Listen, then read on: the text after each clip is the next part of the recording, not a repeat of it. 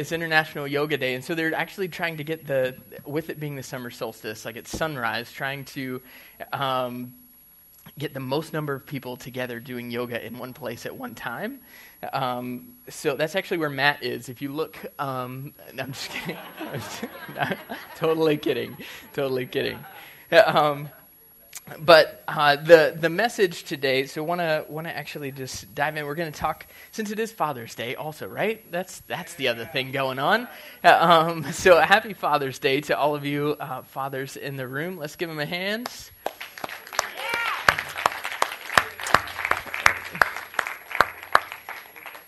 And so for the message today, I thought it would be appropriate if we talk about the 7 healthy habits of being a father, and that usually starts actually with yoga, if you didn't realize that. So this guy actually gets the Dad of the Day award, doing yoga with a child on his back. So I'm going to not actually try any yoga poses. Totally kidding. That would go very badly, and I would end up in the emergency room before the message was over. So, in all seriousness, we are going to talk about God as our Father today. God as Father. So let's pray as we begin. God, this morning we celebrate the dads who are among us. God, we know that the best example of being a father comes from you. God, that you are that example. And so, God, just help us to look to you today as our Father as we explore what that means. God as Father.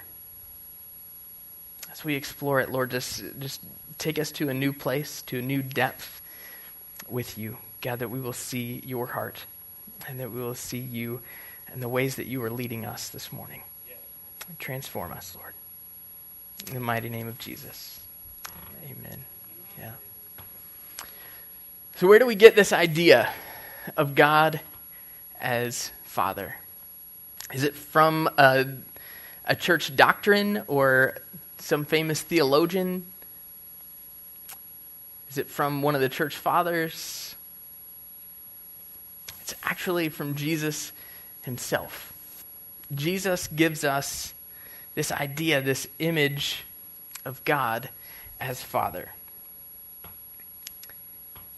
Every single gospel in the Bible sets up this image of God as Father. From the very beginning of Jesus' ministry, when Jesus is in the waters of baptism, God speaks out.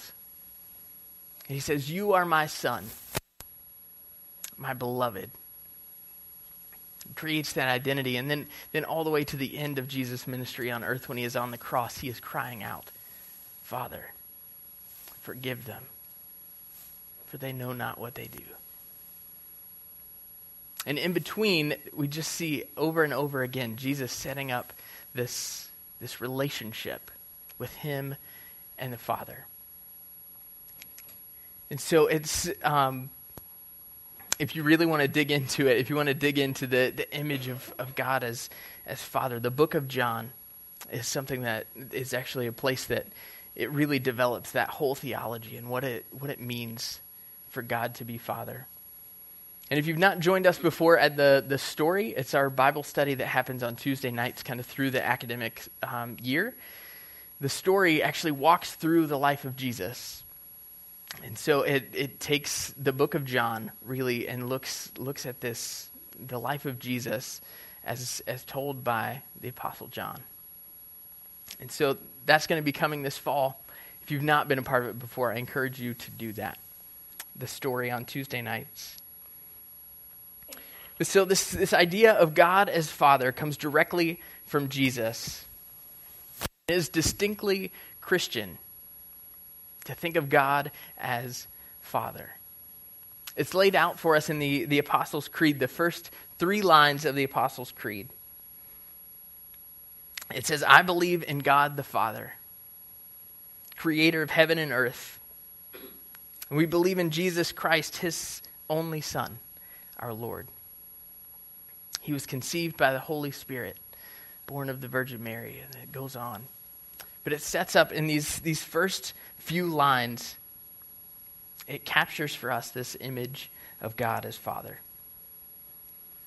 And Jesus moves this to a place of Father being a proper noun. It's not just this description, but it actually is a name of God within the Trinity. So Father, Son, and Holy Spirit. Father is this name that Jesus gives. In the Old Testament, right, Israel were the children of God. And so that kind of sets up this father relationship. But there was never this calling of God, the name Father. He was the Father, the Lord of, the God of Abraham, Isaac, and Jacob. But this relationship of Father just wasn't set up there. So Jesus takes it to a different place for us within the Trinity, naming God as Father. And so pulling on some of my Celtic roots, that image of the Trinity, just the way that this relationship is so intertwined. The Father, Son, and Holy Spirit. I love this image, actually. I think I pulled it from gettinginkdone.com. It's become a popular tattoo. But it is, people don't realize sometimes the origin of it, that it is this Celtic Trinity knot. And so it is a symbol of the Father, Son, Holy Spirit, constantly entwined, constantly intertwingled, if you will. And so this, the Godhead, the Trinity. And so Father as that key identity. So there's the relationship of Father in the Trinity, within the Godhead. But Jesus takes it to a different place for us. He brings the idea of God as Father to a whole new level. And that's bringing it into relationship with us. When he teaches his disciples how to pray, he says, this is the way you should pray. What are the first words that he teaches them to pray? Our Father. Our Father. So it takes us from God being this far off notion, right? This maybe Father that we admire from afar, and brings it into our lives. It takes this relationship, the God of the cosmos that created everything, is now set up in a relationship as our Father. Loving and following Jesus brings us into that relationship. He says, he who loves me will be loved by the Father. And so it's being in that relationship with Jesus. We might say it this way, it's no longer that far off image. I don't know about you, but when I was a kid, I used to look at other people's dads and be like, man, I wish he was my dad. Reality, right? It's not like that anymore with our relationship with God. It is not that far off thing, but he is actually our Father. That we are adopted as his sons and daughters. It's this depth of love that we see between Jesus and the Father that we are now invited into, where it is this reciprocal relationship. Not just him loving us, but us loving him. And this reciprocal place of respect and intimacy is a personal relationship. And it's at that point that we have to pause for just a minute and say, for some of us, that is our experience, right, with our earthly Father. For some of us, it is that experience, and our earthly Father has prepared us and walked us into this loving relationship to understand what it means to have God as Father. And we celebrate that. But for many of us in the room, we don't know what that looks like. We don't know what it's like to have a positive, loving relationship was a father here in the earthly realm. For some of us, that was missing. And that makes the reality of Father's Day really hard. It can be this barrier to the whole concept of God as Father. If we look at God through the lens of how we viewed our Father, for some of us, that is really, really skewed, and that is not who God is. Yeah. And so Father's Day brings with it this great celebration, and we should celebrate the positive, active relationships that fathers have with their children. But Father's Day brings with it that hard reality that for some of us, our earthly father maybe has already passed, and we mourn the loss of that. For some of us, it's having had an abusive, destructive relationship that broke our hearts. And for others of us, it's never having had a father figure in our lives at all. Right now, at this point in the history of the world, children born in the U.S., 1 in 3 is in a home without a father present. 1 in 3. And when you take that number and you slice it and start to do some dissecting and break it down by demographics, communities, places, for some folks that's 40, 50% of living in a home without a father. And this study is generous in what it calls actually having a father present. It's actually having someone there at least once a month. So when you take that and think about it in that lens, that number grows. The U.S. is the world leader in fatherless families. It's not the list that I want us to be at the top of. And so in thinking about that and thinking about the impacts of that, it's overwhelming. Just these next few statistics that I want to share with you are overwhelming to me just to read them. 90% of all homeless and runaway youths come from fatherless homes. 71% of adolescents that are abusing substances, illegal substances. 80% of youth who are under psychiatric care in a hospital come from fatherless homes. 70% of the kids in our juvenile correction facilities. 63% of all youth suicides.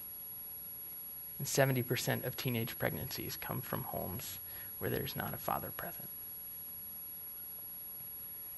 This is being termed the fatherless generation.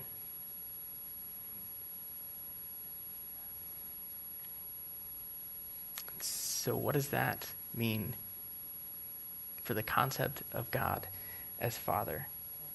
There's a whole nother time and place, no doubt, for a commentary on the American family. We should have that conversation. But I want to focus on what that means for us on not just Father's Day, but for that openness to God as Father. In doing this research, the day that I was actually digging into all of this, I was just overwhelmed. I didn't really want to talk to anybody. I didn't know what to do with this. And so in going to bed that night, I was just like, how do I even go into this message, Lord? And it's rare that I can say that God spoke to me in a clear way that I knew was direct from the Lord.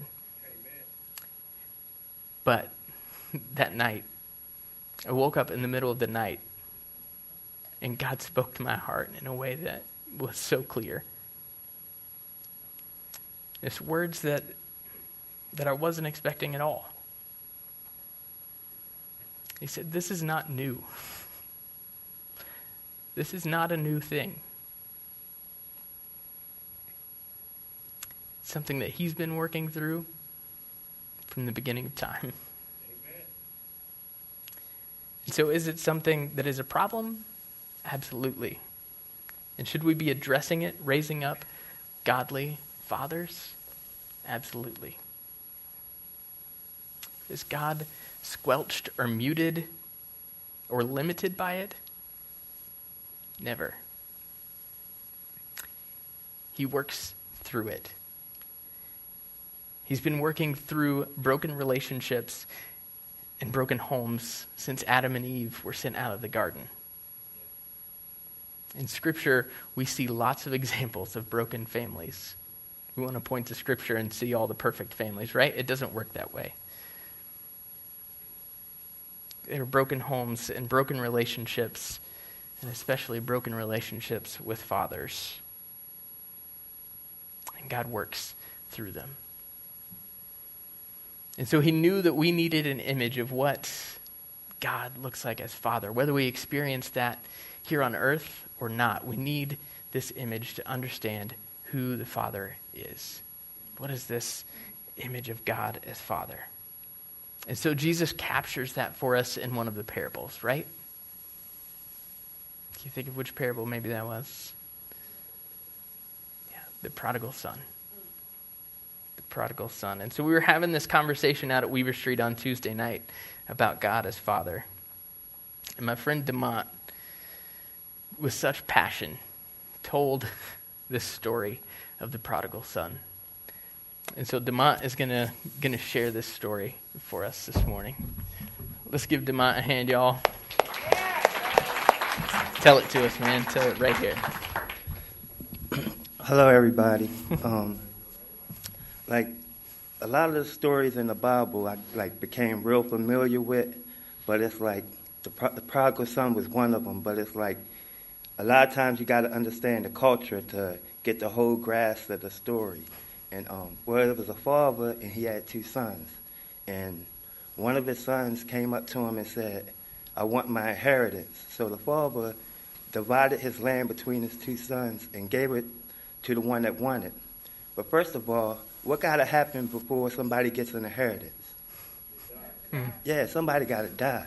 So he was actually saying, "Dad, I wish you were dead. You better off to me dead." And his father, it broke his heart, but he still did it because of his love.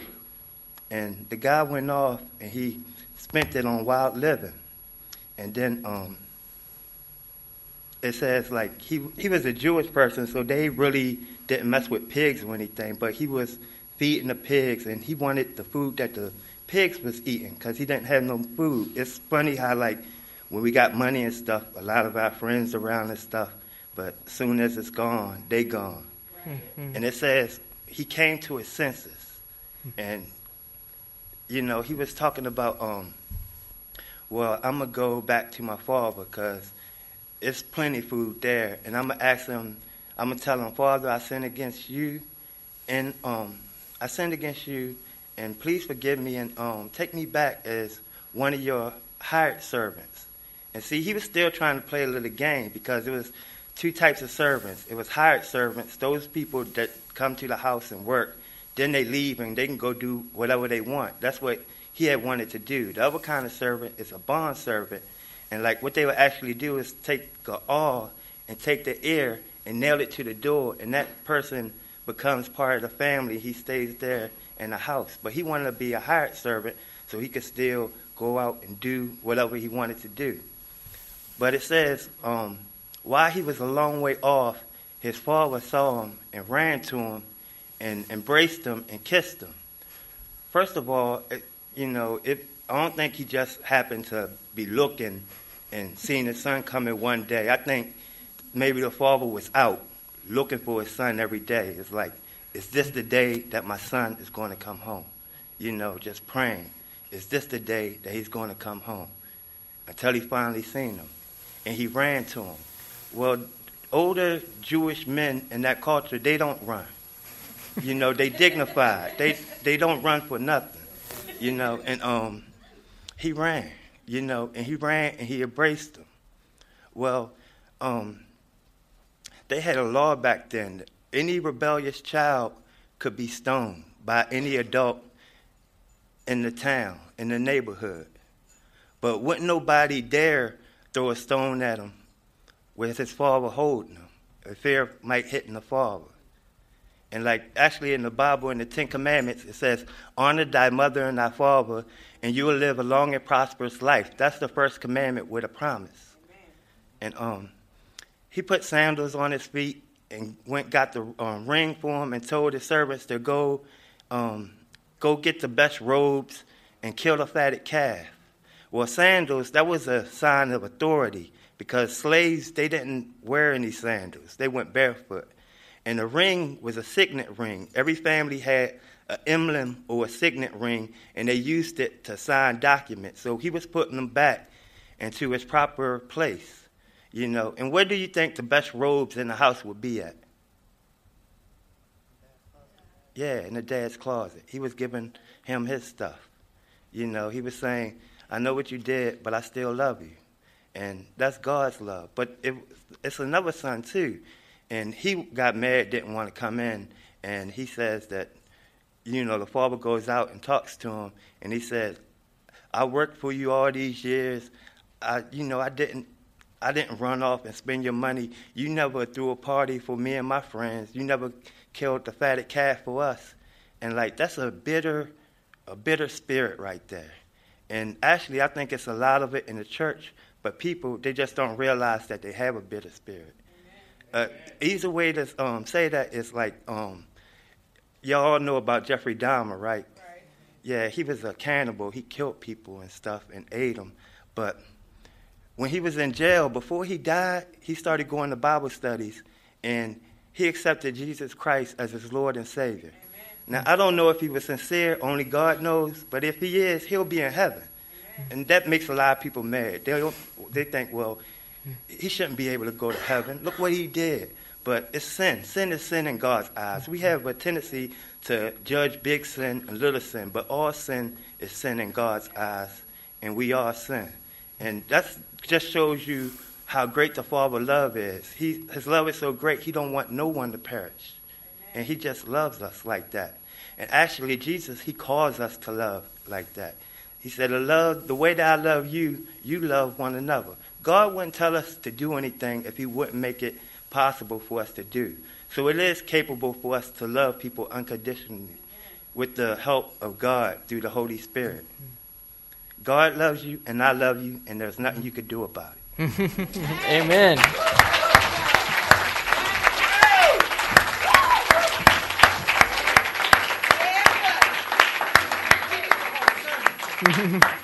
That's right. That's right. This is the truth. Demont, thank you. And on Tuesday night, as he was telling this story, he said, you know what the word prodigal actually means? Extravagant. You know what prodigal is actually describing there? Not so much the son as the father. The father's love is extravagant. And whether we've experienced it from an earthly father or not, Jesus puts this for us here in his word and spoken through our friend Demont. Jesus gives us this reality of who the Father is. And so the Father's extravagant love for us, Paul tells us over in Romans 8, that nothing can separate us from that extravagant love. And in that same chapter, he says, through this Spirit, you've received adoption. Adoption as sons and daughters. And we cry out, Abba, Father. And he hears us. Not only does he hear us, but he runs to us. Psalms tells us in chapter 9 that he does not forget or ignore the cry of the afflicted. The Father does not forget. He never leaves us. So why is it important for us to understand this relationship of God as Father? We can maybe go through our whole Christian walk and not get it right. Is that possible? What does it mean if we don't get it right? If we all together see God as Father, it brings this unity. A unity that is family. And so if God is our Father, who's the person sitting next to you? Mm-hmm. So if we don't get that right, we're missing the unity that we should have as brothers and sisters. So sometimes we lose sight of it, right? We lose touch with that. We might grasp it in this moment that God is Father. But when we walk out the door, sometimes it slips away. We forget about it. And so I want to share with you 2 active reminders today. The first is this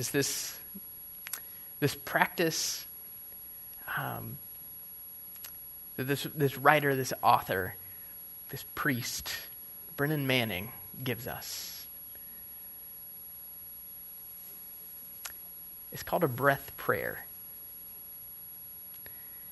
And so he says, like, just to constantly have this in front of us. Here's this simple breath prayer for you to say.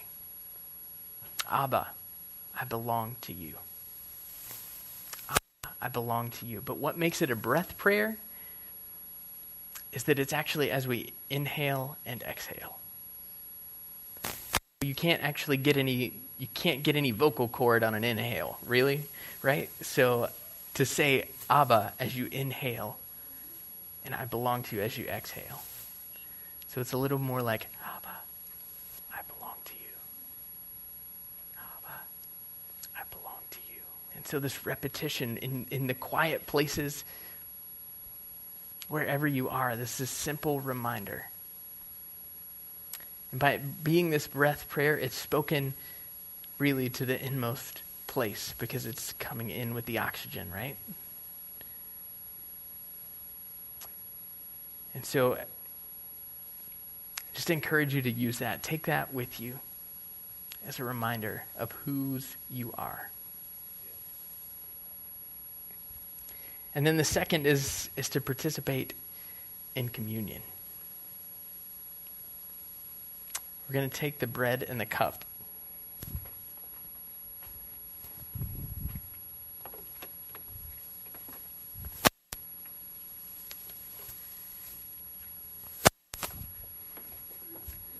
And God invites us to participate.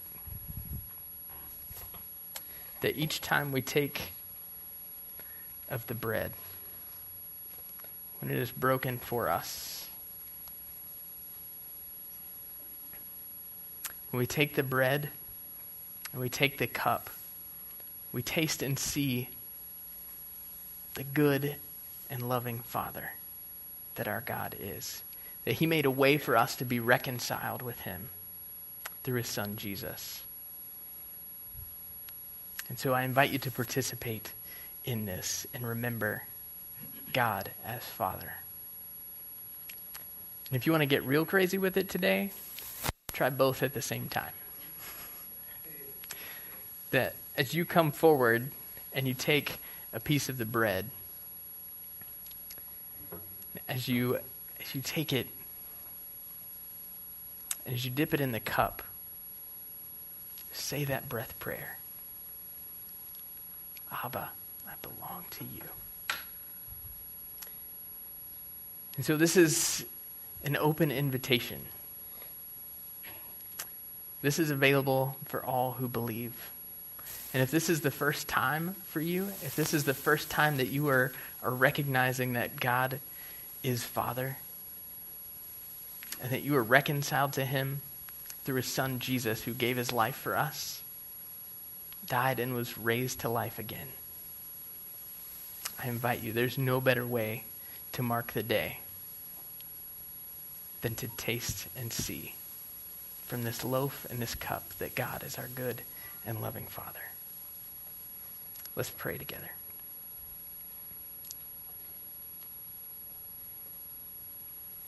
God, thank you that you have given us this image, that you have given us this image of the prodigal father. God, that is an example of who you are and the love that you have for us, that you are looking for us, and that you run to us. No matter where we've been, where we're coming from, if we've squandered it all and lost it, you still invite us back into your family. So God, this morning, as we celebrate you as Father on this Father's Day, help us to take with us that constant reminder that you have adopted us as your sons and daughters. In Jesus' name, amen.